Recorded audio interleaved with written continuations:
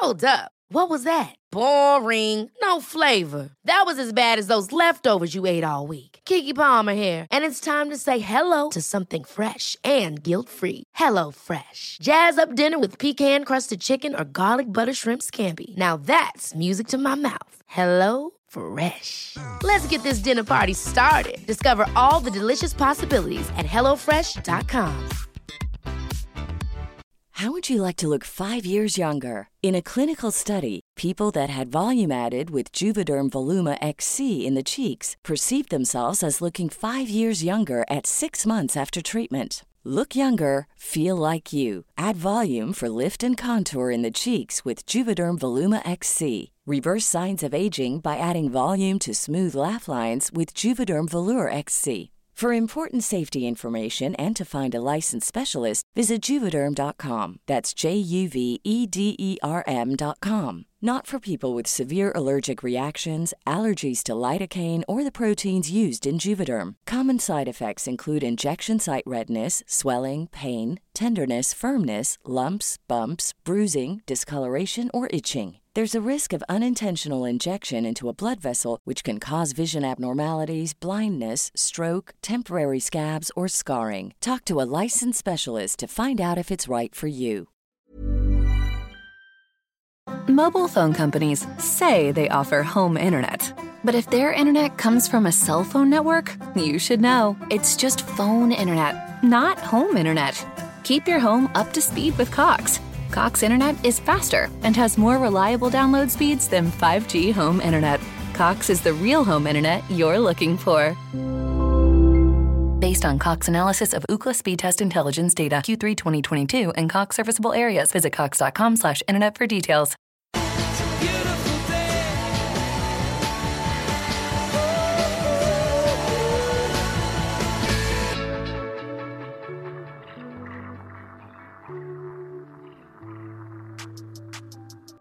My debut for England, and my boot sponsor Adidas at the time had sent me the boots you have to wear, and then I got a call from David Moyes to say, congratulations, don't bring them boots back because they were red. Like, I'm sure that will be the decision behind Kevin De Bruyne. If he decides to leave, it'll be like, well, who's the most capable team of winning the Champions League whilst Man City are not in there? Yaya played well, we won. There was nothing else was going to happen. Like, if he was man of the match, we won the game. And that's what special players do. Growing up with other managers always say, you can't turn it on and off like a light. You can. If you're that good, you can turn it on and off. This is what I'm saying, man. Stan, like, and I won't expose him, but like, he forgets. He was at Villa when my brother was at Villa. My brother was an apprentice, so I know ridiculous stories about him. What, like what? Nah, I won't.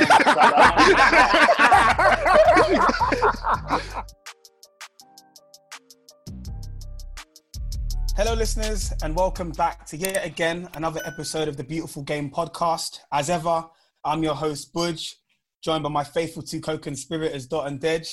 Boys, how are we doing? I'm very well, Budge. How are you, bro? Yeah, man, not too bad. Keeping busy as ever. Honestly, now the weeks are just flying by, man. Literally. So I've lost track of the day, the day, how long we've been on this lockdown for. It's just all one big blur at the moment, man. How about you, Dej? How you doing? Yeah, I'm good, bro. As you can see, we've got a penchant for top centre-back talent on this podcast, you know. We've had Rio Ferdinand, we've had Ledley King, Sylvain Distin, and obviously, Budge, I know you want to do the intro as well. Of course, 100%. We're a bit like Thanos with the, you know, from the Avengers, you know. Collecting centre-back unions. Centre-back unions. Like, but of course, as you alluded to, Dej, we've got a very, very special guest who's joining us at the moment. This gentleman had a career which spanned almost 2 decades at the top level, with over 500 caps combined for Wolves, for Everton, West Brom, Aston Villa and Man City, where of course he won 2 league titles and an FA Cup. and I'm sure we can all remember. I don't think we can ever forget. Aguero! Okay, I mean, in terms of a Premier League finish, I don't think we're ever going to see a better final day than that. And of course, we're gonna talk about that in a little while. Of course, he's also been capped 26 times by England. He's a fashion icon, as you can see him like sporting the hat there, and also that's the quarantine head. That's the quarantine head. Come on, man! I had that hair. Yeah, I know you mans would have had hats on if this was going like a video link as well. So yeah, of course, we're going to chat a bit about fashion in the course of the interview too, and of course, he's a fan of flashy cars. Matte grey ones, to be precise. Wink, wink. We're going to get things cracking. We're going to get things started. Without further ado, we welcome Joleon Lescott to the platform. Welcome, Joleon. I appreciate it, man. I appreciate it. Thanks for having me. Thank you for taking time out. Just to kick things off, I know Buzz spoke about the Aguero moment, but we're going to hold that for now. Obviously, you've been a professional footballer previously for a very long time. You had, a very illustrious career, but you've got a new role at Manchester City, and we're going to go into that. But what I want to ask you is, obviously, you worked with David Moyes, you worked with Remy Gard, Tim Sherwood, Roberto Mancini, and so many other managers. But since you've joined, Man City as someone behind the scenes, has your view of the game changed because you've worked with Chixi Berestein, Seriano, Pep Guardiola, one of his right-hand men, Rodolfo Borrell? So do you view football differently now that you've worked with these kind of people? Well, not necessarily, no. I tend to think I had a decent IQ of football, and my kind of take on it is still similar to what it was when I played. Obviously, it's broadened due to the names that you've just mentioned. But I was lucky enough to work with Glenn Huddle at such an early age at Wolves, and I've said it every time someone asks me, he was the best manager I worked under. He helped me understand the game in the purest and simplest format. He said something, and I don't know if it was me or everyone, I just understood it. I just was able to kind of say, yeah, that makes sense. And I know before you explain why you want us to do that or me to do that, I know that's the best thing to do, kind of thing. So I've been lucky enough to work with some top managers. And obviously at the moment with Pep and stuff like that, I would enjoy to pick his brains, but he's got so much on, I wouldn't even entertain that conversation. Yeah, so the nuts and bolts of your role, what does it include? So on a day-to-day, what does your job, description specify? Mainly I work with players that it's mainly position specific, so defenders. But there are a couple of players that play in attacking roles that I have good relationships with. So that's the reason for me to work with them. But mainly I work with defenders and help them understand the games and the choices they make in the games. Because again, if they've come through our academy, the way they've played and been educated on football is not real life. It's not for every team, as you can imagine. City's academy and the top academies in the country and in the world, it's not the way that it's played in the other leagues and other teams. So they have to kind of be aware to that. And they all learn so fast. And that's the key thing, is not to go there and show what you've learned at Man City. It's to go there and see what you can learn, what you've learned from their coaches and their managers, and say, well, how fast can you take instructions and then implement them into your game? Because if you go there with the mindset of, well, I do this at City, we taught this at City, and say, for instance, that's say a Pep philosophy. If Pep was to leave when you get into the first team, what are you going to say to the new manager? Well, Pep told me this, so I'm not going to do that. No, you have to be able to adapt and learn different ways and different styles of play. Fair play. And Joleon, I wanted to ask, since you've hung up the boots, the tables have turned a little bit, and now you're turning tables. See what I did there? Yeah. So as an aspiring DJ, so how did that come about? Has it always been something that has been an interest of yours, and how do you balance that with the work that you're doing with City at the moment as well? Yeah, that's always been an interest. My dad is a DJ, so growing up, I've been there and carried the crates of records when it used to be vinyls and stuff. So I've done that. But then I was probably 16 to 18 when I was couple of years at my mum's. I had decks in my room, again, turntables, vinyls, and just learned there with some friends. We had a little group called the Trio. The little chocolate bar, the Trio. That was our like, so we had that, and then obviously, so I just learned how to DJ then. They were MCs. I wasn't confident enough to get on the mic, so that wasn't happening. And then, so obviously then left, and obviously then started playing first team football. So kind of just went on the back burner. Didn't take it as serious as I should have. As I said, I wasn't trying to play it in the clubs and nothing like that. I just enjoyed to do it, still do. And then the last few years of my career, I realised that nothing's going to replace playing. Nothing. Whatever I do now in life I won't enjoy as much as playing the game. So I just wanted something that I can enjoy and really want to get into. And again, when the last couple of years of my career, when the opportunities were coming, obviously I had a bigger profile to kind of go out and play in clubs and bars. It was good. And then I realised, well, I can't really be out every week. I've got a family, got kids and that. So I need to be up Sunday mornings for the kids' football. But also if I'm saying to the wife, I'm going out every week to DJ, that's not happening. So I do it regularly enough for it still to enjoy it, but it's never going to be like my only career path. It's been made public knowledge that Pep Guardiola won't stay at Man City forever. We know, there's been a big push to, build the academy and pump a lot of money into the football club. So what are the club doing behind the scenes to prepare for Pep Guardiola's departure? Oof, that's a big question. I'm not sure.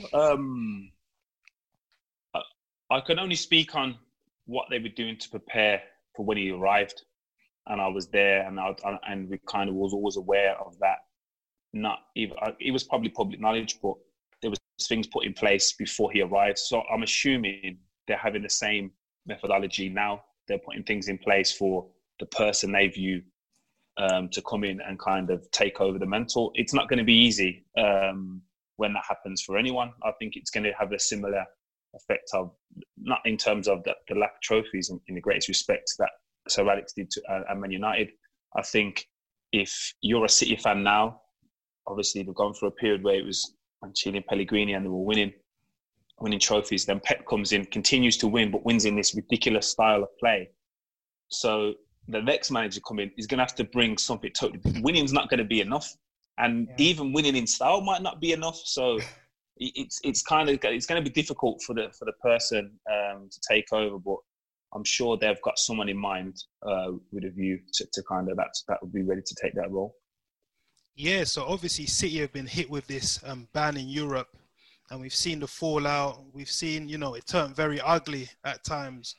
Kevin De Bruyne has recently come out and said, if this ban is to be upheld, he's not looking to stay around and basically waste his prime years. Do you understand that?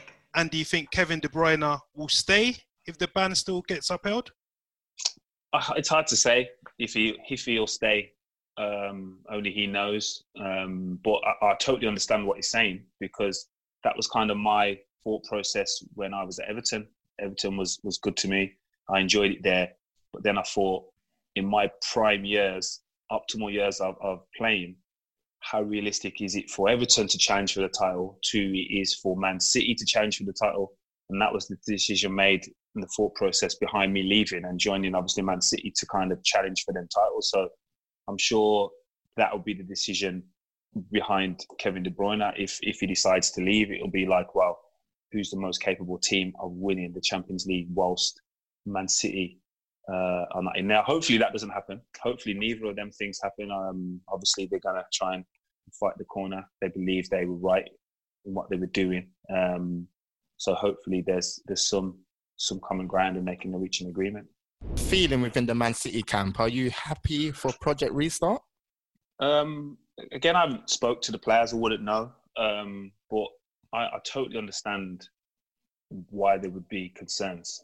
And as players, you're able to get on with things. But when it involves family, that's when you kind of be like, nah, there's a line drawn there. And I think it's ridiculous how, Matt Hancock can call out Premier League players to say they need to take a pay cut. And then a few weeks later, someone else is asking them to kickstart or restart football to put them around the nation. I'm like, it's embarrassing. What? So you want them to do that for the nation and then also do that for the nation, but no one's saying to them like kind of anything else. It's ridiculous how that can even be a thing. But yeah, I understand all the concerns, and it will continue as obviously if it's only going to take one player to get infected, and then it's going to be kind of disastrous, isn't it? Absolutely. Joleon, I had a bit of I guess it's almost like a 3-part question, but I'll try and summarize as quickly as I can. So the first question I want to ask is about a certain Jadon Sancho. So obviously you were at the club when he was coming through the youth ranks, and the first part of the question was, did you see early on that he had the ingredients to be a top player and reach the heights that he has already reached and can reach it in future? The second part of that question is, what have the club done since his departure in terms of making sure that a similar situation doesn't happen in future, whereby top talent coming through the academy goes off elsewhere before getting a chance in the first team? And is there a worry and a concern around Phil Foden and his future at the club if he's not getting regular first team okay time? So we'll go back. So the first part, yeah, I think you could see Jadon's talent at like 12, 13 before his arrival. I think everybody knew he had the ability. But then obviously I was there, I think he was 15. And this is when I realised how good he could be or was at the time. He wasn't even training with the 23s because he was still in school. So he only could train the day before a game for the 20, and then he would play in the games and obviously be one of the best players at 15. I'm like, well, if you're able to do that at 15, when you're training every day and then your body obviously fills out and you understand a bit more kind of what you can and can't do as you just get experience, it's going to be someone to stop you. But then he had the kind of understanding and the know-how to kind of say, I need more. And I've spoke to people that are in the academy, and I think that was the regret, is that they didn't probably push him hard enough. He was probably ready to go on loan at 15, but to do that, then that would look like, if you're shaking your head now about that kind of thing, it sounds strange, doesn't it? But yeah, I think if you push him that fast, that far, that early, but it wouldn't have been early for him. He would have been able to cope with that demand because he was that good. But you just kind of need to understand what that looks like. Are the decisions he makes, are the bad decision he makes because he's frustrated that he's not challenged enough, or are they bad decisions? But for him, he was at a level where, yeah, I can kick on, and he believed that, and he proved that. Obviously, within 12 months later, going to Dortmund. In terms of the academy doing that, or preventing that from happening again, I very much doubt in the next so many years there'll be a player of that level. In the greatest respect to all the players coming through of that level, to be valued at 100 million by the time he's 19. That's a big ask. It's a big ask for any individual. And in order to do that, you're going to have to play. And what I would then say to people, even to answer the Phil Foden issue, at this moment in time, Man City sign the top 3 to 5 best players in the world at their position. So now we're asking our academy players to come out of the academy having never played, to be in the top 5 best in the world in their position. Yeah. Like, how unrealistic is that to ask? And again, obviously, it's easy now because Jadon's played first team minutes, and you're able to say, yeah, he's probably that. But at the time, we had Raheem Sterling and Leroy Sané. Like, they wasn't underperforming. They were still doing their thing. So it's going to be difficult. You know what I mean? So the Phil Foden one, it's different to Jadon because Jadon wanted to play. I'm getting the impression he wanted to play first team and football, but Phil wants to do that, but he wants to do that for Man City. Like, he's a Man City fan, so it means different for him. I think if that's Jadon at his club that he grew up loving and stuff like that, then the decision to leave probably wouldn't have been so easy for him. You know what I mean? So the Phil Foden one, I don't think he's in a rush to leave. I don't think they'll miss out on an opportunity for him. And like I said, should Phil Foden now, and your reaction will tell me the answer, should Phil Foden play ahead of David Silva? At this point in time, it's a difficult one. I think David Silva's minutes are being managed now. Obviously, he's in the swan song of his career. I believe Phil Foden deserves much more opportunities than he's been given. Pep's come out to the press and said, he should be valued at 500 million. So why isn't he playing then? Man City are not paying for anything this season as well. It's done. Liverpool, and it's hard. Who's to say that wouldn't have happened in the league now? You know what I mean? Like, Champions League, obviously a little bit different, a little bit more pressure, but arguably the biggest game of last season, the Spurs home game, league, he played. You know what I mean? So it obviously does kind of, he can rely on him, he does trust him. In terms of more minutes, I honestly believe if it was a year earlier, they may not have bought Bernardo Silva. Because I just think the timing of it, and I think anyone you get on will tell you, timing is so huge. Phil Foden was still 16, 17 in the under 23s, under 18s. And then you go and buy Bernardo Silva. He's an unbelievable player. And now Phil Foden could miss an opportunity because the timing, just for the timing, not through anything, ability or anything like that. Manchester City's performance in the league, it's almost been to their usual standards, cataclysmic. I mean, 25 points behind the runaway leaders and the champions-elect Liverpool. How painful has it been for Manchester City? Yeah, it's been painful. I'm not going to lie. I can't even talk with enthusiasm. Obviously playing for Everton, and then, there's not even, I don't even know if it's a rivalry. It's like a hatred kind of thing there, obviously. And then going to City and them being the rivals in terms of the title challenge. Yeah, it's difficult to watch, but you got to give them credit. You've got to give them credit. They've performed unbelievably consistent. So that's kind of the new standard. The new standard isn't doing anything extraordinary in terms of performances. It's just doing it every week. It's just no blips. And that's the kind of level that Man City and Liverpool have set. I do think, obviously, injuries have played a massive, massive part. I think Laporte's impact, especially this season with no Vinny, was going to be huge. And it has been huge since he's arrived. His impact, I'm not comparing the players, but his impact to Man City has been similar, in my opinion, to Van Dijk of Liverpool. And I think if you, for instance, now take Van Dijk out of that team and put Fabinho at the back for Liverpool, it's a different team. Yeah, we but can all say that. Joleon, but it's easy to say that. But you've got John Stones, that was dubbed to be the biggest English centre-back talent since Rio Ferdinand, and he's on the bench. He's not playing games. Yeah, as I said, but there has been some injury issues, and obviously John will be the first to admit there has been some performance blips. But I'm just saying, if your best centre-half is missing, and then my opinion, your best holding midfielder is not in his position and has to compensate that, like, it's going to make a difference. I'm not saying City are going to be top, you know what I mean? But the difference wouldn't be as dramatic as if them players were fit, and then vice versa for Liverpool. Yeah, so Joleon, when we look at the two teams, there's been a drastic fall-off for Manchester City.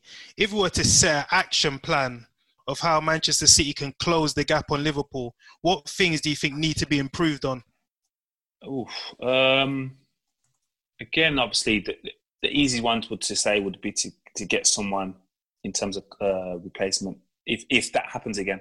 So if your injuries hit you again, you've got your best players playing in their best positions. But in terms of the gap, I just think it's a new level of consistency. I don't think there's one thing that's gonna say, yeah, do that and then you'll be okay. Like if you look at this season, the start of this season, I honestly believe if you would have asked both of them, clubs, managers, players, which one do you want to win? Do you want to win the league or the Champions League? Both of them would have took the ones they won, opposite ones they won the year before. And that looks like that's going to be the case. Hopefully City get through and the Champions League is still allowed to be played and they win that. And is that a bad season? Is winning the Champions League for the first time in your history and finishing 25 points second, is that a bad season? No, it's not. I'll take it. You know what I mean? Yeah, so Joleon, I've got a quick follow-up question to that as well. From the outside looking in, you know, a lot of people have said domestically, Manchester City are full up. There's no appetite to go out on the pitch and, you know, put on performances. And that's been a major part of why Liverpool have actually gone on to, you know, take an unassailable league in this title campaign. From speaking to the lads and being in and around, you know, the Etihad campus, do you think it's true? Nah, I think that's just a throwaway comment. People say that are not involved in football. Like they always know to repeat the domestic form in any league. What was it before? Like City's title double. Was it Man United? 6-7 years ago, kind of thing. So everybody knows to retain the title is the hardest thing. So actually, kind of do it 3 times. Yeah, that's going to be difficult. And obviously, Liverpool have got that kind of being so close over the last couple of years.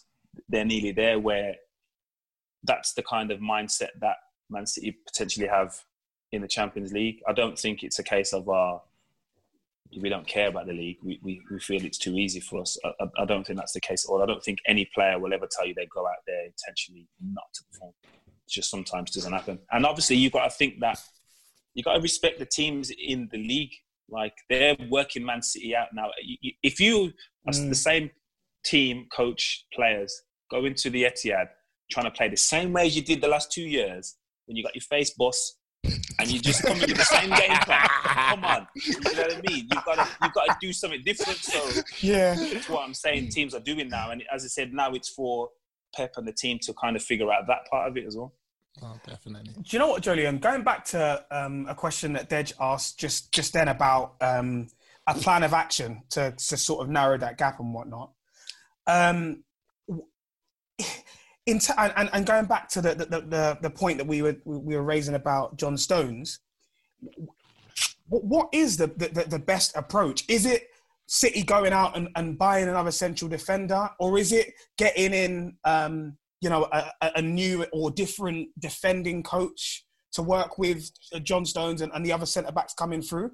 And the reason I ask is because when we spoke to Sylvain Distin recently, he was very much of the opinion that John Stones hasn't been coached correctly in his development so far, in the sense that perhaps there should have been more of a focus on actually defending rather than him being comfortable on the ball and distribution and his touch and that kind of thing.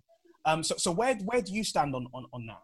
Yeah, I understand where, and I've seen them comments from Sylvain, and I agree with them to a certain extent, because the era that we're from, you were taught how to defend and then, be able to do this with the ball, where I think it's the opposite now.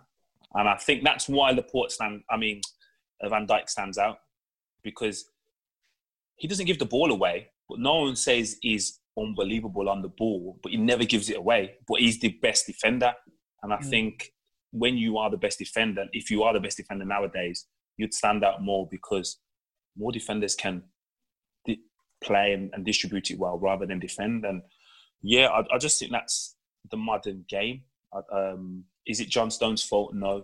Would he benefit from some defensive mindset coaching? Of course. I think every defender benefits from that. Like Vinny still does that kind of. I'm still in contact with him. I know how he approaches the game. So it wouldn't hinder his development having a different approach to his style of play.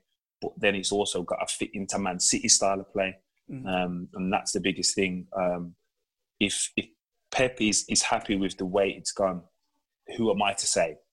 John Stones needs to work on anything, you know what I mean? Yeah, so Joleon, we want to move it backwards to your Wolves career, breaking through under Colin Lee. You spent 6 years at the club. You know, I see you smiling because obviously you've got a lot of rich memories, breaking into the team, promotion pushes, relegation. Like, how was your time at Wolves? Because from the outside looking in, I know you won a lot of awards there, Players of the Season, Young Player of the Season. But I want to dial into around the period where, getting promoted to the Premier League, then you had to miss, the following season through an injury. You and Matt Murray, the two linchpins of the side, then having to watch the team from the sidelines get relegated. How was that? At the time, it was fine because I'd never played in the Prem. The Prem was obviously the pinnacle of English football, but it wasn't like it is now. Like, you see Match of the Day once a week, and that was it. You know what I mean? So I didn't kind of understand what I was missing out on at that time.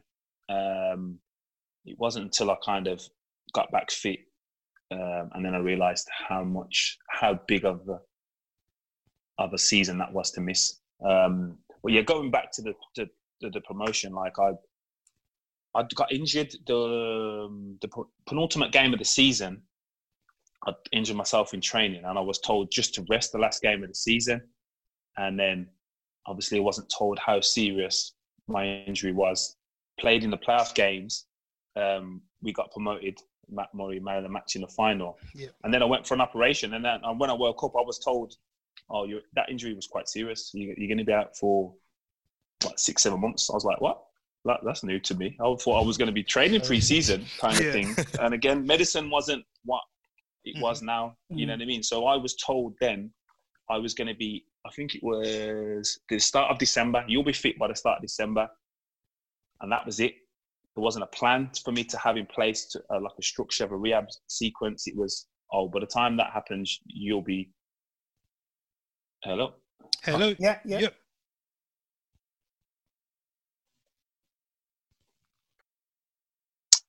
Yeah, so I'd got injured, and then I was told I was going to be fit in December. So again, no plan in place, no rehab. Literally, would just go to the gym, do generic stuff. It wasn't even like knee-specific stuff.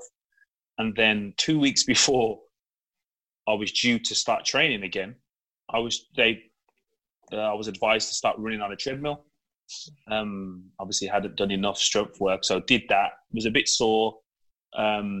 Literally first day back in training, did the same thing over again. Wow. So then I had to miss the remaining of the season, and that's when it was explained to me that this is really serious. And the second time I did a bit more research before I had the operation. I don't know if you remember Adi Akinbaye. Yeah, the striker. Yeah, so Leicester as well. Yeah. So obviously he was at Wolves, and he was at Palace at the time, and he advised me to go and see Richard Stedman, who's based in America. He was the kind of did Van Nistelrooy and R9 there surgery, but not just the surgery. He gives you a plan of what it looks like to come back from the injury. So I took some time to see him, meet him, and then went and had the operation out there. And there was a strict procedure to kind of get back to fitness. And my naive thought process then was, if I do what I'm told, I'll get back. And if there's no pain, there's no reason why I can't perform the way I was performing before. And that was just a simple mindset I had. And luckily for me, that kind of panned out. And then later on in my career, I realized that you're going to have to continue this. This is not just to get back fit, it's to stay fit and then to progress and progress. Last one on Wolves before we move on. So what advice would you give to young players that, are curtailed by nasty injuries? Because recently we spoke to a player in the Championship. I'm not going to mention the name to break confidence, but they were injured for the whole season when they got promoted to the Premier League. And he said mentally he was in the dumps, he was in the doldrums, he was in depression. So what advice would you give to young professionals? Because I'm sure a lot of them see you as a mentor. Yeah. It's difficult and it's not easy. But it won't determine how far you go in your career if you don't let it. Like with all the medicine now and the stuff you can do. Like I was back then, there wasn't even like internet on your phone, so I had to like literally go on YouTube on my computer at home, write down what they were doing, the best programs, and then try and implement them at training before the lads used to come in. So, but now you just look at your phone and everyone's kind of doing the thing. So in terms of what you need to do, it's easier access. You just have to have the mindset to do it. And if it's hard, then then you probably won't reach your potential. Like, you know what I mean? If you don't do the work, and I would say if you get to a point of where it's sore or you're still finding it, then it's too late. You need to you're gonna have days where you feel, I'm back and I'm good as ever. do it them days. Don't wait for it to be sore to do it. Like continue the work when you feel good, and then you stay on top of it. So yeah, but it is hard, as I said, and the depression side of it. I only realised that side of the game, how significant that is when I retired. I retired a year early. I had a plan to do one more season, and that wasn't to be. And then when I realised I was going to retire, there was like a 3-month period. I didn't know what I was going to do, and I understood how people get depressed. I honestly knew this is real. Wow. Yeah. Not that I was depressed. I'm not going to say I was depressed at that level, but I honestly knew how, you know what I mean, how people get to that level. Yeah.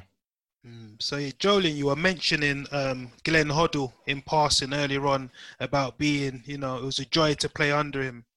When you see him commentate and speak about the game, it's on another level. So hearing that day in, day out on the training ground, what was it about him that made him so special and unique to you? Yeah, as I said, like when I hear him now, when he explains stuff in his commentary, you can see like if he was commentating on the radio and you hadn't watched the game, you would see the picture, and it wouldn't be a 10-minute answer. It would be like this. There you go. You'd be like, yeah, I can see that. I can understand why he made that decision, and that's exactly how I got him when we worked together. And he used to say things and then try and go and I would say, yeah, I've got it. And as I said, it wasn't because I'm the know-it-all or the prophet or whatever. It was just, I was just on the same understanding as him. And he was the only manager to have me doing finishing sessions. And I'm like, why has he got me doing finishing? I'm a defender. And he used to say to me, you get into so many good positions in set pieces, but you don't score enough. So he used to have me doing finishing, seriously, like every other week or whatever, just me, him and one of the coaches. And then I go to Everton and I scored 10 goals in one season. And I'm like, surely that must be the same things. He must have seen it. And then all of a sudden it's a mad coincidence. No, 100%. And it's great that you sort of segued into Everton, because your final season at Wolves, you were in the Championship PFA Team of the Year, right? And so that's great. You've bounced back from that injury and you've come back strong. And that obviously then, meant that you started courting interest from other clubs. And I guess I wanted to ask you a bit about that period of the transfer from Wolves to Everton, because correct me if I'm wrong, the move was slightly delayed because Everton wanted to have some extra medical checks done because of obviously the issues that you had with your knee earlier on. And we've seen so many cases and incidents of transfers falling through because of a player failing a medical and whatnot. So was that playing on your mind in that period of time as well? Like, this could potentially not happen because of this? Yeah, well, I got the call to go up there to do the medical, and I'd obviously never done a medical before. And my agent just said to me, well, we're going to go there, do this, do that, take a few days. And I was due to go on holiday. So I'd already booked my holiday with my friends. So we get it in before, then I would hopefully sign and then go on holiday. So we get up there and it's been 4 days. Shouldn't take that long to do that. And then there was, obviously, it was the first time they're seeing my medical history, and I know what my knee looks like, and my knee shouldn't pass a medical. But the previous 2 seasons, like you said, I'd played my first season back from injury. I played 50, I think it was 40 something games, 49, maybe 50 games. And the second season I played 54 games. So I'd played more in them 2 seasons than anyone had done for Everton in them 2 seasons. Wow. So that was kind of my medical. And that was always the case throughout my career. If you graded me on my scans, I would never pass a medical. But in terms of my game time and my availability, I was up there with anyone in the squad that I was going to. So I played them 2 seasons, went to Everton and was played in every game for 3 seasons. So that was 5 years. I played in every game. So you couldn't then argue that my knee was going to be a hindrance. I'm not saying I played well in all them games, but I was available, and that was the thing. So I understood why Everton had reserve at the start, but then when I kind of explained that, and my agent was explaining that, are you signing me due to that, or are you signing me because I can perform at that level consistently? Then obviously the decision was made. But it was frustrating because I was there for 4 days, it never happened. And then my agent said, if it doesn't get done tomorrow, we'll just go. Because it wasn't like we were waiting on stuff. It just wasn't happening. I was like, getting frustrated. So I'd planned to go back down. And then now my holiday, I'm 3 days into my holiday. So it's been like 8-9 days now since I initially went up there. I'd stayed in a hotel and just waiting around, hopefully to get it done. And the agent said, you know what? I don't know if this is going to happen. Just go on holiday. So I'd missed like 3 days. I'd done the medical, went back and they said, yeah, okay. If it happens, great. If it doesn't, it doesn't. Literally got off the plane and I had a text from my agent, it's done. And kind of, that night on holiday was there.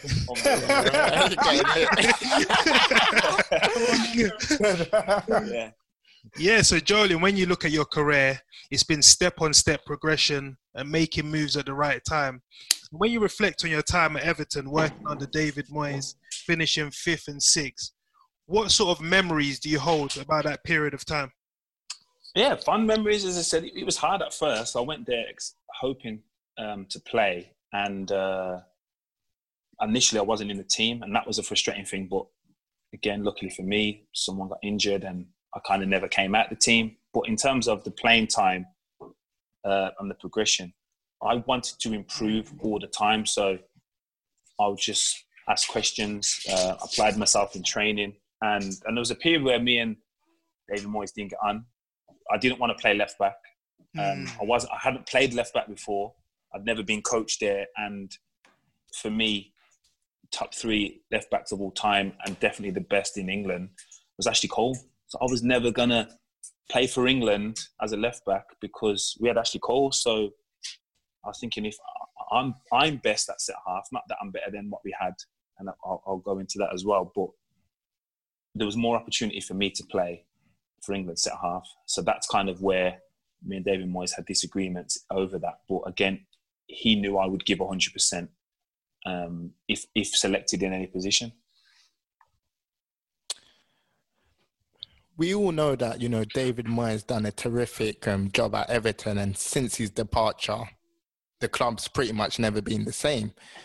But obviously he moved on to Manchester United, and I think since then, to be quite frank, he's probably had a fall from grace.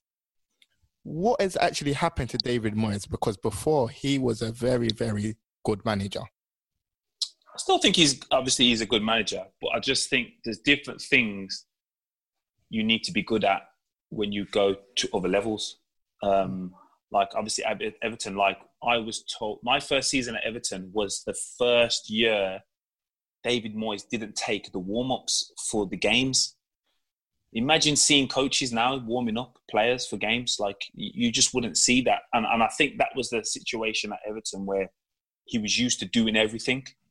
And then when you go to a place like Man United, you can't do everything. That is impossible for you to do that everything. But also knowing David Moyes, and it wasn't a problem for me. Some players it can be. He didn't, and he admitted this. He wasn't comfortable giving praise. Like if you did something exceptional, it was hard for him to say that was brilliant. You know what I mean? You get a well done, and that was enough. because you knew kind of what he meant by that. But some people are just uncomfortable giving people praise. But when you go to the level that Man United were at, and you've got them players that are used to kind of hearing the negative, but then when we do something exceptional, saying, yeah, that's outrageous, that's unbelievable. And you don't say that, that's where the conflict may come. So, Joleon, are you saying that basically his methods are pretty much out of date because the 1990s generation, they want to be cajoled. They want to be praised by their manager. They want their manager to be their best friend. No, I wouldn't say out of date because, as I said, that's a personal trait. And I think if you look at Jose Mourinho, like, I think he doesn't have that trait of to glowingly praise people openly. He has it in him to criticize them. And as an individual, not in football, if someone's openly criticizing me but won't openly praise me, it's hard for me to take that criticism. Like, there needs to be a happy medium sort of thing. I've got no problem with you criticizing me if you in the same platform you're praising me. No problem. I can take it all both ways, but don't say like in the dressing room, oh, that was rubbish, or this, that, and the other, and then or saying in the dressing room, not say that, and then in the press go and say them things. You know what I mean? And that's the thing. If we look at that trait, because the managing side of it for me comes down to that. It doesn't come down to what you know about football, because you all go on the same courses, you all spend enough time around the game to understand and see patterns. But if we're taught the same things on a course, this is my frustration with the coaching badges. If we're taught the same things on a course, but then how are we different managers? If we're taught the same thing, it's our traits, personal traits, implement them to allow us to do different things. And again, that is why possibly Klopp and Pep are so good now, because again, they've got the knowledge like everyone else, but their empathy trait is higher. So they're able to just say in the press, nah, that wasn't his fault. That was my fault. You know what I mean? About themselves, and take the responsibility, which is what Jose had when he was at Chelsea the first time. You don't see him do that so much now. You know what I mean? And this generation of people, not footballers, these people is totally different to, say, that other generation. Yeah, so before we move on, I just wanted to ask about the Merseyside derby. I asked Sylvan this question as well. From the outside looking in, it seems to be maybe some sort of inferiority complex coming from Everton towards Liverpool. It's as if Everton see Liverpool as a club that, we want to be them. Look at them, big old Liverpool. We're going to give everything to get to that level. But when they play each other, Everton always falls short. So was there a mentality crisis going into those games and with the approach towards Liverpool? Again, outside looking in, 100%. That is a massive game. I've not been on the Liverpool side to know how they treat it, but like you can't wear. I remember my debut for England, and my boot sponsor Adidas at the time had sent me the boots you have to wear, and then I got a call from David Moyes to say, "Congratulations, don't bring them boots back because they were red." Like, you know what I mean? That's how deep it goes. That's how deep the rivalry is. But in terms of like my derby experience is like, I played in one where we beat them in the FA Cup. I scored at Anfield, and then we beat them in the replay. And I took part in the 3-0 win at Goodison. So I've been lucky enough to play in some of the positive ones for Everton. Yeah, obviously overall Liverpool have dominated, but you can't forget, for me, they've had one of, if not the best players in the history of the Premier League, and that's Steven Gerrard. And what that means to him, that's got to mean the same to every Everton player. And I'm not saying it doesn't, but it means a lot to Steven Gerrard being a Liverpool captain, Liverpool lad, you know what I mean? So what, from an Everton point of view, do you think they were missing those sort of homegrown players in the games? Possibly, yeah. I think if you've got Wayne Rooney in his prime playing for Everton, them games are not going the way they've gone.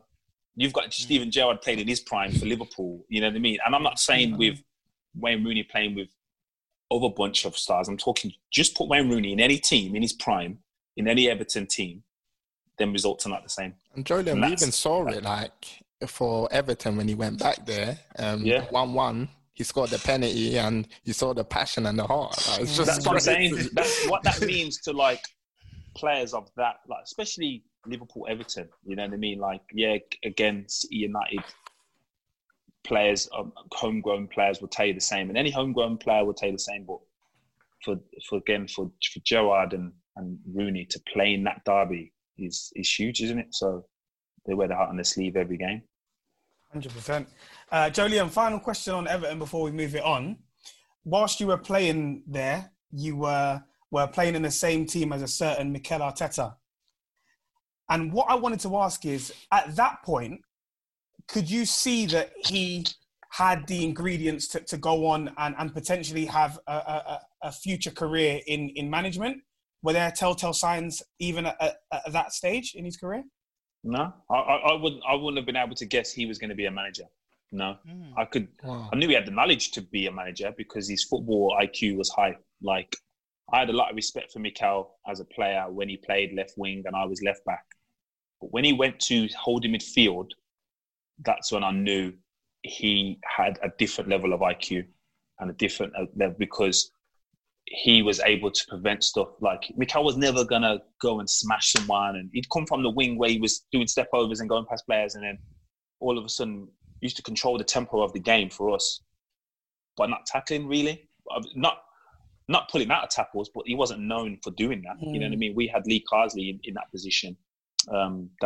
That's what his job was, to break up play and kind of give it where Mikel was dictating play. So when I seen that transition for him, I knew he had a different IQ football-wise. In terms of where he's gone and how quickly he's got there, I'd be lying if I said, yeah, I've seen that. I was able to see that. Moving forward, obviously you made a big money move to Manchester City. And in 2011, 2012, Manchester City arrived as the noisy neighbours, winning their first Premier League trophy. And as we mentioned earlier, that Aguero moment. Just talk to us, sum up that occasion. The day? Yeah. Like that day. Okay, so obviously that was yesterday, the anniversary. Yeah. That was it's a madness. Like, I don't remember I don't remember the build up in a week. I don't remember the training sessions, what it was like the day before. And that's kind of credit to everyone there, because we didn't get carried away with it. I just remember thinking, if we win this game, we win the league. And then obviously the game happened, and then honestly, like, it gives me goosebumps now talking about it and thinking about it. Like, as you said at the start, for me, that won't be beaten in terms of a Premier League finish. The fact that they made it so well known about us being the noisy neighbours, and all that stuff. Obviously, the first time we're doing it, they are and still are obviously the most glorified Premier League team. And to be their arch rivals, and you know what I mean, to be assembled and only be assembled for money. We was only joining Man City for money. That's what everyone made out it was for. But we obviously had a different motivation and different agenda, and that was to kind of be successful. So to be part of that was special. But that day itself, I just remember the celebrations after, and it was great because the club wasn't the size it is now, and we were told we had a celebration in the town hall, and everyone had to go, and you could bring everyone you wanted to bring, but every member of staff from every department was in there, and it just went off. It just went off. Yeah, so Joleon, what I wanted to ask is, how is it like playing with David Silva and Yaya Toure? Because those two players have etched themselves into Premier League folklore. I mean, yeah. Yaya Toure, at times, it was like men against boys. The finishes, the free kicks, he was doing what he wanted at times. So how is he as a man, and how is he like to work with? Yaya is in a group is very quiet. You probably wouldn't notice him. Doesn't want that attention from the group. But once you get him in a smaller group, 1, 2, like, it's so funny. Like, great guy to be around. You know what I mean? Like, he's playful. He can be silly, like silly. You know what I mean? So he's just a down to earth guy, considering where he was coming from. And the stature he had, he didn't make us feel like, oh, you're beneath me.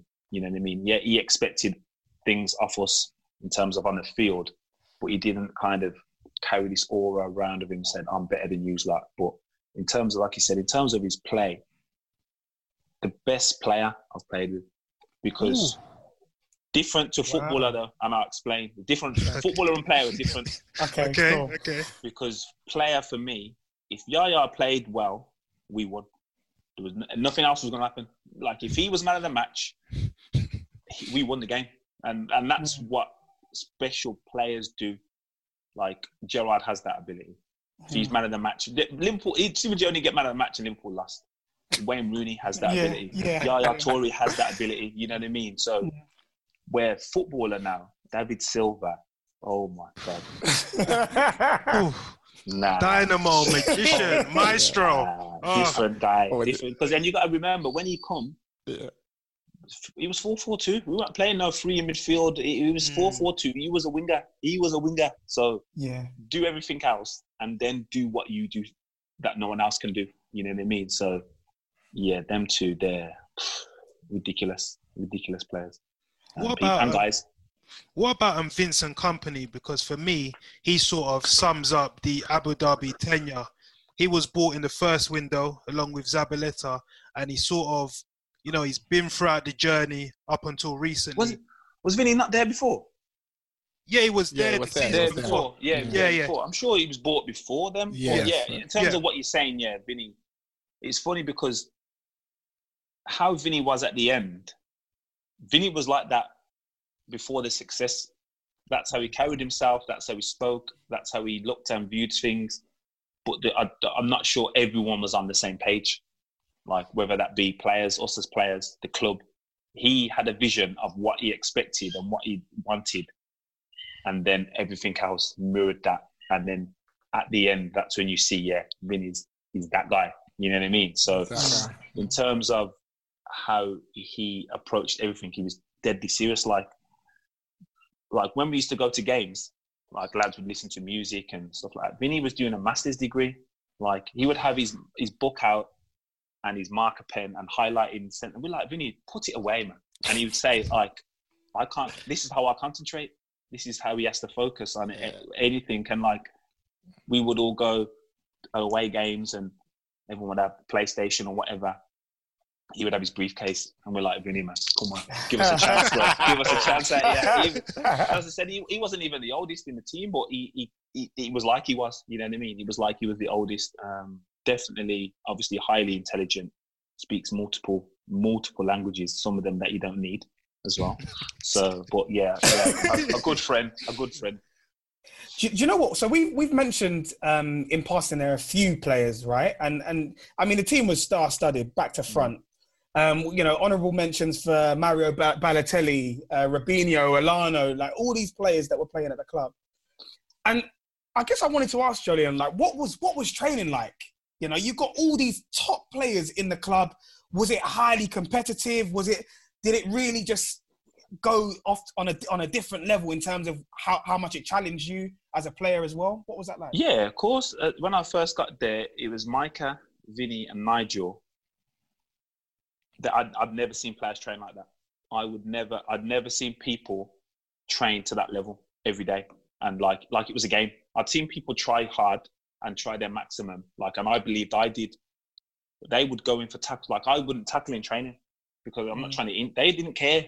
Like put your shin pads on. If you're scared about that, then don't come out here. Kind of thing. They had that mindset and train as you play, basically. Which again is great. I never had to that extent. Not that I was sliding in games anyway. I never really slide tackle, but in terms of that was like, oh, okay, this is deadly serious. These the guys train exactly how they play. But everyone kind of had that to their own style. They was just more noticeable because theirs was an aggressive style. Where if you talk about the level, there are probably two players that probably didn't train the way they played. I think I can guess one. Arguably probably the most effective as well. Yeah. Sergio Aguero. Carlos Tevez. Yeah. Wow. Carlos Tevez was just like, in terms of technical ability, did his thing. And he's in that bracket of a match winner because the first 2 seasons, he held us on his back for a minute. There was a game against Chelsea, I remember. Yeah. Ooh. That was the infamous Wayne Bridge being situated. Yeah, that was it, mate. Yeah. But he did that enough times. He did that a few times. And he deserves an honourable mention because he's a problem, a real problem. But they were probably the only 2 that you wouldn't recognise in training. Yeah. And no one said anything to them about that because come game time, and that's what makes me laugh when growing up with other managers always say, you can't turn it on and off like a light. You can. If you're that good, you can turn it on and off like a light. Them boys could do that. They could say, okay, I can be reserved this week, but then come game time, I can win you the game. Yeah.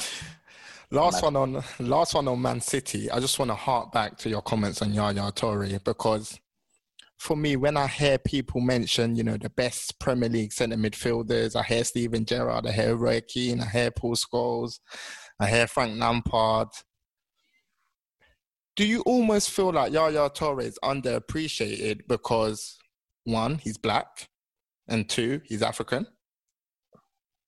I think the African thing is, because again, African players, obviously the African nations didn't help. The timing of that competition didn't help any African player, in my opinion. Obviously, being in January when it's serious times for clubs, and I don't know if I'm right in saying this. I think that may be the reason why Man United haven't signed that many African players because they know they're going to be in all the competitions that stage of the season, and then to lose arguably one of your best for 2 months is a problem. I'm not sure it's a black thing, and I'm not activist, but I'm definitely kind of like if it was, I'd be pulling people up on it. You know what I mean? But I just think the fact like this is the kind of scenario I have with the Van Dijk. I think them players did it for longer. They didn't do more. They just did it for longer. Like if Van Dijk is still doing what he's doing in 7 years' time, this is why. And again, it's similar with De Bruyne. If Kevin De Bruyne is still doing what he's doing in 6 years' time, that means he would have done it for as long as David Silva. So now we can have the conversation of who's the best. And I just think, I'm not saying anyone's doing any more than anyone else, but if you do it for longer, surely should be granted the title of one of the best. Yeah, so Joleon, you had a season at West Brom before you went to Aston Villa. Obviously, you played in a lot of games at West Brom, but I just wanted to ask one question about one particular player, and that's Saido Berahino. We've seen him in the press this week have, a candid interview with Daps from the Counter Attack podcast, saying that he wants to come back to the UK to ply his trade, hopefully in the Premier League. From working with him, obviously he's admitted his mistakes. He's gone to Belgium. He said he's matured now. How good can he be? And do you think he's a Premier League striker? Definitely can play in the Premier League. He reminded me of the way he played, like Defoe. I know the stature and all that size of it, but his finishing technique was similar. But having known Jermaine for when we were 16 and know how he works, I used to try and explain that to Saido and say, like, Jermaine doing what you're doing, but he's working on top of that to be the best he can be every day. He's got natural ability, Saido has, and he had all that stuff. But he didn't want to kind of mature everything and make every decision to benefit his career. So like it's going back to the injury one. If he was, like when I said, if you're having a good day, don't think you don't need to do the extra work. Like that's the kind of mindset you need to be the best. Like Defoe didn't score a hat-trick and then think, you know what, I don't need to do a finishing now for 2 weeks. No, I need to do it tomorrow.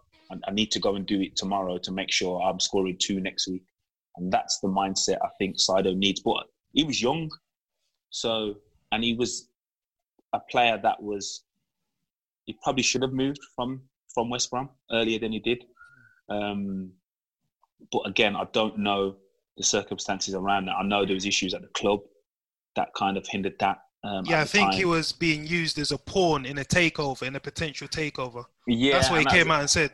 Yeah, again, and that was probably true, but that's still not a reason for you not to apply yourself. Yeah. Like, I don't care. There's no reason someone can tell me you shouldn't be trying your hardest at any circumstance. Because if that is the case, you then leave. Like, if you're still applying yourself and you're a pawn, granted he was, but you still get the move that you want. You know what I mean? And as I said, he was there going potentially to be, he was playing like in England squad at West Brom. And the one thing, player. Yeah, man. Yeah. He, as I said, footballing wise, and again, he's got a good footballing IQ, which is surprising, because you'll see people that there'll be players that don't have it. They just have good attributes, but he had a good footballing IQ, was able to play multiple positions, and it was unfortunate with the outcome of that transfer. But I still think he should have applied himself more so than he did. But now, hopefully, he's matured. As I said, I've got a lot of time for Saido. I did try and help him when I was there, and would still love to see him do well.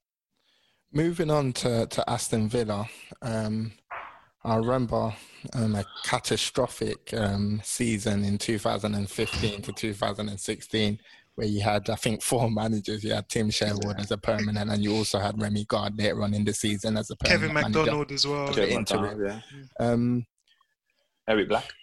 Yep. I remember a massive outburst from, Aston Villa cult hero Stan Collymore, where he was very, very outspoken about, you in particular, Lee, and a lot of the other players. And he said, in the summer, you guys are going to be in Dubai, popping your ace of spades, with no care in the world. Yeah.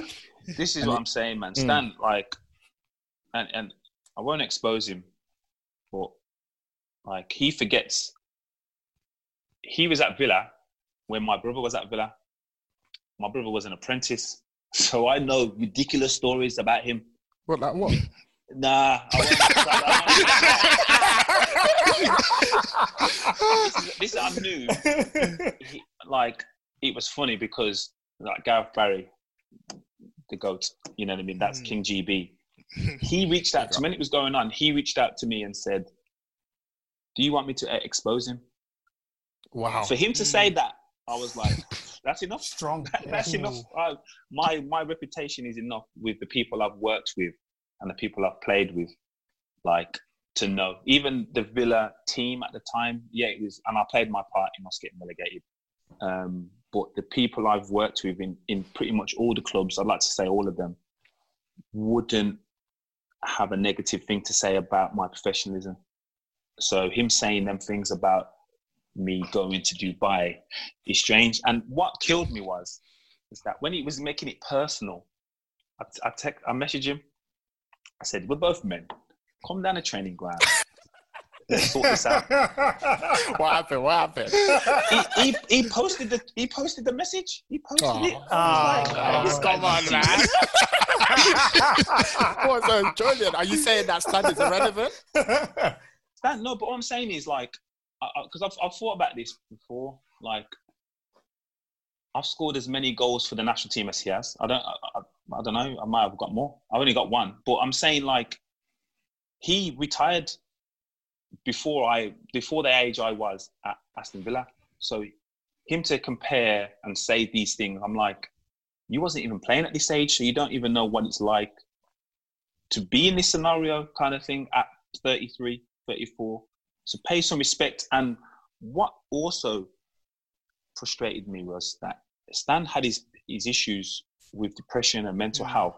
How does he know I never, or players in the squad never? And the way he was going at us, I'm thinking, you could be affecting them. You could be affecting some players' mental health, but you have no consideration for that. So you're just willing to expose and just kind of say whatever you want for viewings or ratings and not care about an issue that made what played a part in you retiring. And that was kind of you're not serious enough about the issue if you're willing to do that.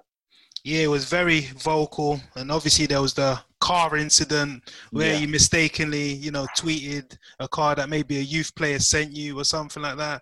And to be honest, throughout that season, there was a lot of criticism. I remember after the that was a Liverpool game. You're gonna say the Valentine's Day massacre. Yeah, that people were calling. Yeah. And as I said, I'm not hiding the fact that I played my part, but if you really analyse the whole scenario, Tim Sherwood was the manager, and that was his first pre-season because he joined the back end of the season before. We signed 8 players that never played in the Premier League before, and we'd signed. We had a sporting director and chief executive, maybe. They'd never done their jobs before, so we had potentially. Was that Tom Fox, I believe? Yeah, and I think he was Swedish. I can't remember, but. For me, there were so many people in new roles. It couldn't be any one person's fault.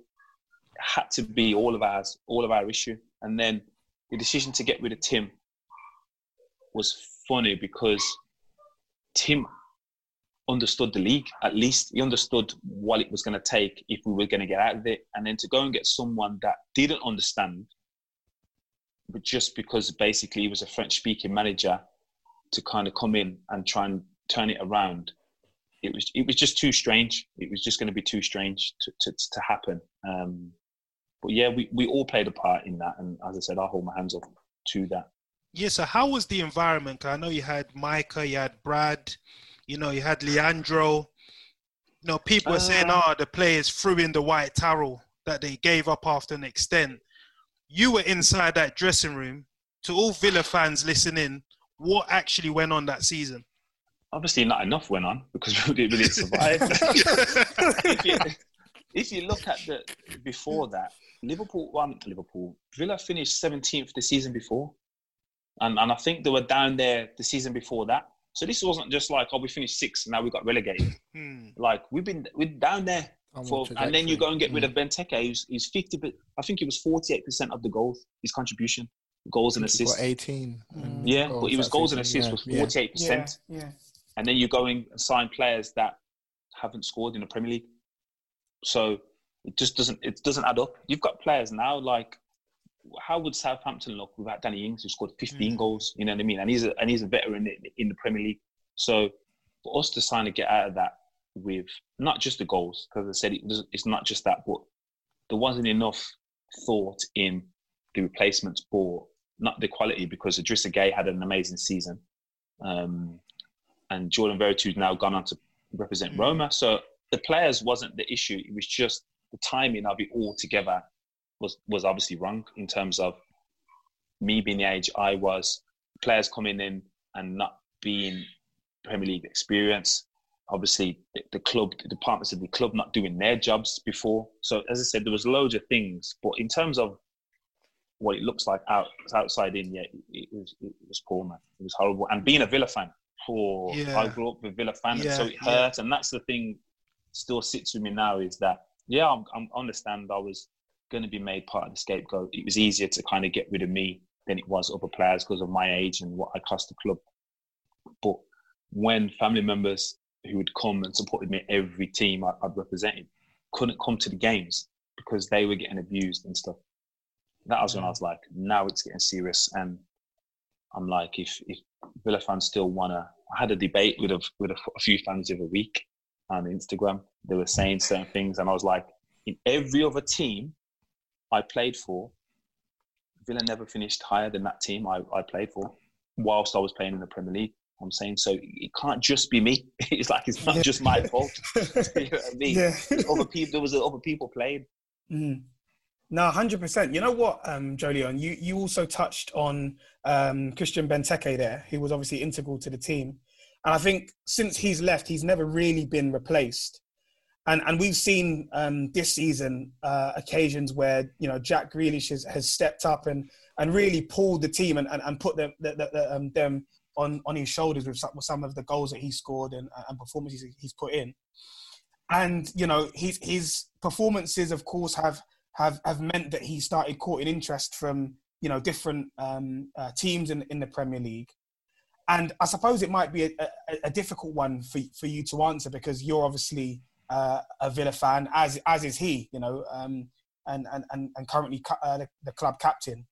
But if you were in his shoes and you were also and you were courting interest from other teams in the Premier League, would you pay attention to those, and do you feel that now would be the right time for him to move?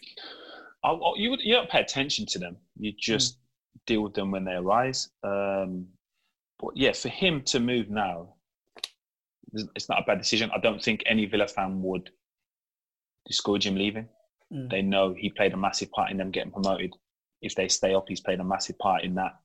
I think to kind of ridicule him now for potentially leaving when he's on the cusp of becoming like a top player.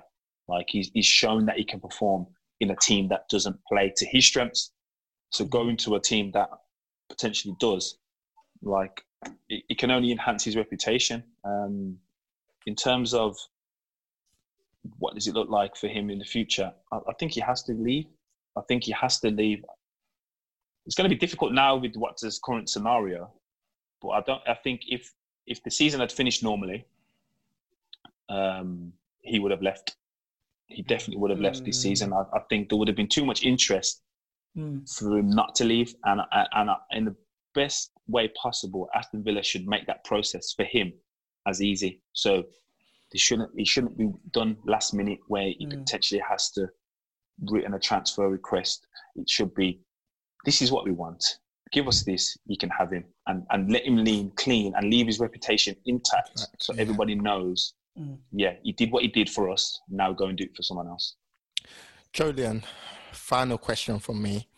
I think I'll pose this question to Rio Ferdinand as well, and his answer was very interesting. The GOAT. Bush tried to call him one of the best, but we will leave that to another. Wait, so Joleon, would you say Rio is the best defender of your generation? Yeah. Big up. Not even. Not even. As I said, he did it for how many years? Like, not that he wasn't doing any, not that other people weren't doing it. He did it for the longest time. And his kit never got dirty. I still don't even know.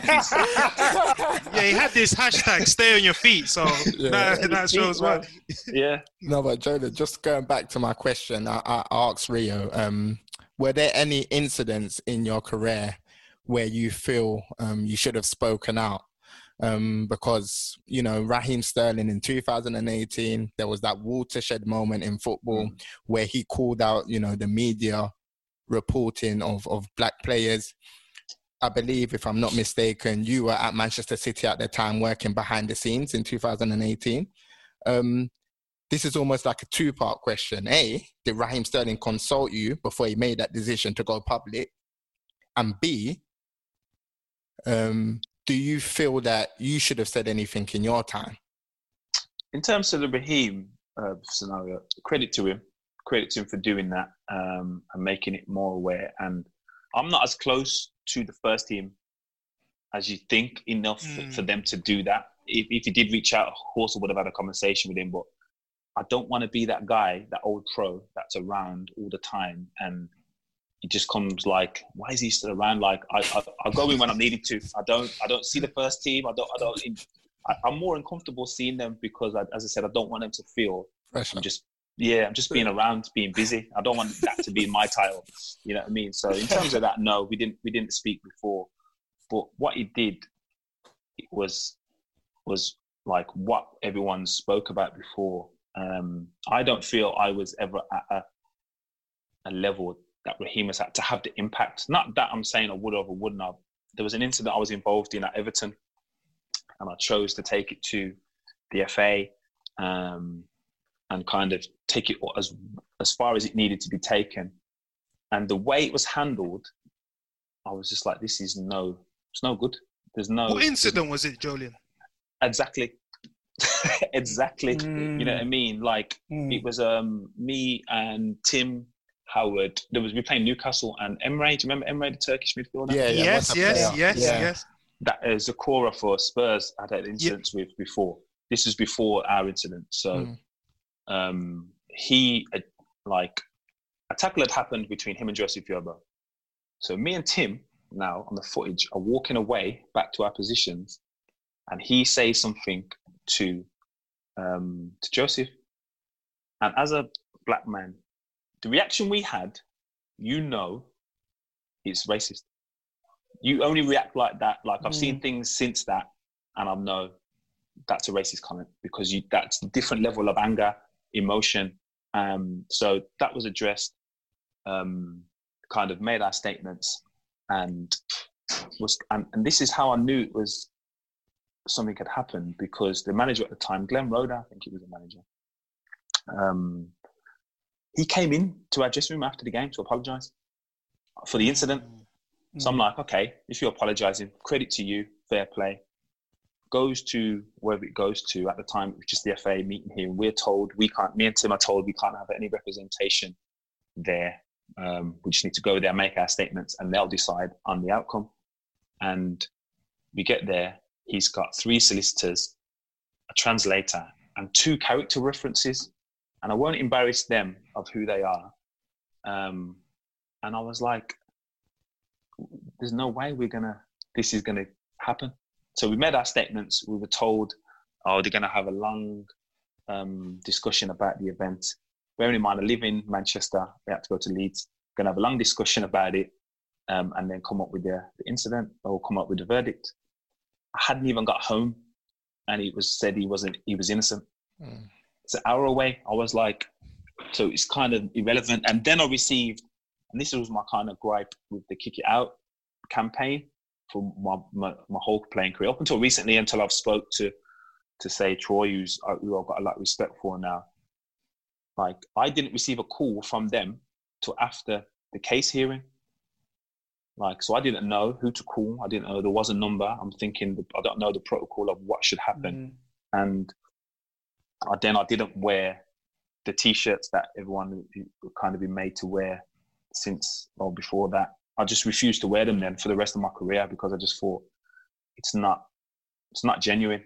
It's a kind of a gimmicky kind of thing. And as I said, it wasn't until Rio's incident, or Anton's incident, sorry, that people recognised that I wasn't wearing it, hadn't wore it for 9 years. I'm like, that's the thing. Like, unless it's a high profile player,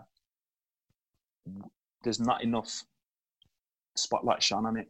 And I was never in a position, when that incident happened, I wasn't at a stature to kind of, like, that happens at Man City, when obviously my profile's higher, the outcome is hopefully similar to Raheem's, and it's addressed in the same way. But again, a lot of credit to Raheem for doing that, and what he addressed and how he did it was the best way, because we all know stories of that. Like, if you compare, and I had this discussion the other day with a friend, a footballer.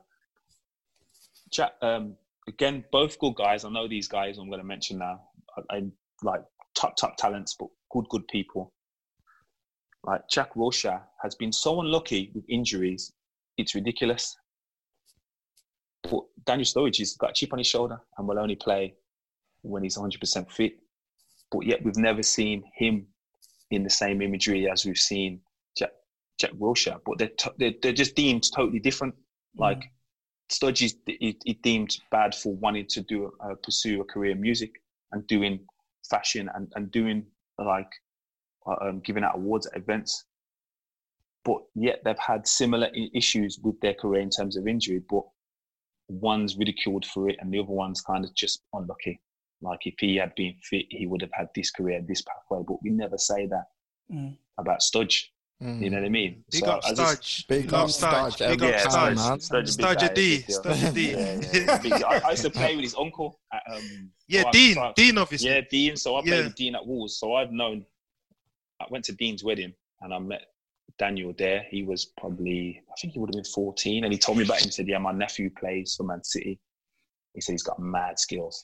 It's just madness. And then obviously he went on to do what he's done. Yeah, so Joleon, I just wanted to, talk about your international career. Obviously made a few caps for England, playing in the Euros 2012, forging a partnership with John Terry. And obviously you got knocked out in the quarterfinals against Italy. How would you reflect on that tournament? For me, obviously a massive highlight, having scored and then going off. Obviously getting out the groups was an achievement, but disappointed that we didn't get through. We probably shouldn't have won that game anyway, if I'm honest about the Italy game. I think Perla was really causing havoc, man. He was doing the most, He was doing the most. Yeah, and I think Mario missed a couple of chances and Joe made some saves. So in terms of the way we lost, he was probably fortunate enough to get to penalties. But that, playing for England, like, I don't even know if I had that dream when I was young. That's not a dream. That wasn't a dream of mine. Like, kids nowadays probably have that, but I just wanted to be a footballer. Say for Aston Villa, that was a team I supported, and then you get close to that, and then you get close to other things, and then your ambitions obviously change. But in terms of playing for England, again, this is like what I say about timing. For me, arguably in anyone's conversation, the 5 best centre-halves for England were Bobby Moore, Tony Adams, Sol Campbell, Rio, John Terry. When I first got into the England team, it was Sol Campbell, Rio Ferdinand and John Terry. So to be considered in that bracket at that time, just an achievement for me. Fair play. Final question from me, Joleon. I've got to ask it, right? I'm gonna list a few names here, and maybe you figure out early doors what they all have in common. 50 Cent, Rex 32, Kano, Wayne Rooney, Yurioka Gamboa, and Mario Falcone. So the thing that these all have in common is that they've all with your items brand. from your brand. So I guess I wanted to ask, like, how did that come about, and how come you guys didn't continue to pursue it? I know it was something that you brother. How it come about was love fashion, like most people now, but just enjoyed wearing more outrageous stuff than most. Wanted to create a line that was kind of affordable. Went into it with my brother, who retired I think it was that year or the year before, and then a good friend of mine, Jordan Stewart, who I knew him growing up with. He's played as well, right? Yeah, he played Leicester, Watford, and got promoted Watford. So kind of we created the line there, and then it kind of developed there, and then the Kano one. Kano's a good friend, so that was kind of an easier ask. The 50 Cent came through a friend of mine that works with 50, and kind of the other ones were just kind of obviously influenced at the time and stuff like that. So they were kind of passed through that way. But in terms of why I didn't continue, it was difficult because at the time I was doing it, I was asking people, because we only had a very, very limited knowledge and experience in the industry. So we had to employ people that we felt had our vision. But then when you're asking them to make decisions when it's not their money, it's easy for them to make that decision, and the amount of money they were making decisions on, like, wasn't going to change anything. You know what I mean? So if decision was to do something for the sake of, and again, no disrespect to the amounts, like £1,000 profit, but the longer term outlook of it wasn't going to be sustainable, they would make that decision. I was like, well, that's not going to help us, kind of thing. But it helped me realize that if you're going into business, learn as much as you can before you do it. So I'll do other things now, and I tend to learn the role of the employee I need to employ next. So if he's doing his job, or she's doing her job right, at least I know. I can say I've done that, so this is how it should be done. Because when I was doing that, it was like, letting them tell me how they should do their job, which I couldn't argue because I hadn't done it before, and it was a massive learning curve in terms of that. And it just wasn't sustainable. Like business, the fashion game is hard, and there's way bigger people than me. Like, I think Kanye's only just started making money, a lot of it, but like the first few years for Kanye, and he went to design school. Like, people know Kanye for music, but obviously he went to college to study art and design. You know what I mean? So there's a former City player, Reece Wabara, with Mana Devore. He's doing very, very well. I'm actually wearing one of his tops now. Yeah, he's from the same area I grew up in, went to the same school and that. But yeah, he's one of the ones that kind of got to understand the business of it as well. Didn't just have a good eye for fashion, because that's not enough. Like, you need to understand business, and he obviously does, and took that to kind of to a new height, because I think his decision to stop playing was based on that. The success of his line was fun. Well, I kind of don't need to play as much as I'd like to play. You know what I mean? So no, Joleon, Big up, man. We could do big this for up another yourself, hour and a half, brother, man. man. We're Yeah, very man. pressed for time. You know? So I know you got the kids as well. Man, we So love that, yeah, Joleon. no Big worries. up, bro. It's been quality, man. Honestly, Yeah. Joleon, it's been an absolute pleasure. We've literally covered everything. Man. We've Literally. spoken about Yeah. every. Did you enjoy it, Joleon? Yeah. Okay, cool. I prefer these, to be fair. As I said, I prefer, because it's just more relaxed, isn't it? Like when you're on air and that, it's good, but you know you probably got 40 seconds. Like, and someone's in your ear saying We didn't cover your Sky Sports career though. We see you in the studio. Bars, man. Keep it coming, man. Keep it coming. I try, honestly. bro. I try. Appreciate it, man. Keep doing what you're doing as well, man. I see you getting a lot of press there, man. So keep that, man. Love. 100%, man. When we do it again, Joleon, we can do a bit more of a deep dive into the work that you're doing with Sky and whatnot as well, man. Yeah, cool, man. No question. 100% do that. We know that the listeners would absolutely enjoy this one. So thank you very much for all of you that have listened in up until this point or watched up until this point. Just a reminder before we sign out that you can view our episodes on our YouTube channel, The Beautiful Game Podcast. All of our episodes are on Spotify, on SoundCloud, and on Apple Podcasts as well. And if you are listening in on Apple Podcasts, please make sure you leave a 5-star review. If you're not yet following us on Twitter, it's at podcast_TBG, and on Instagram at pod_TBG. We've got more things coming for you guys, so continue to stay tuned. And until the next episode, over and out.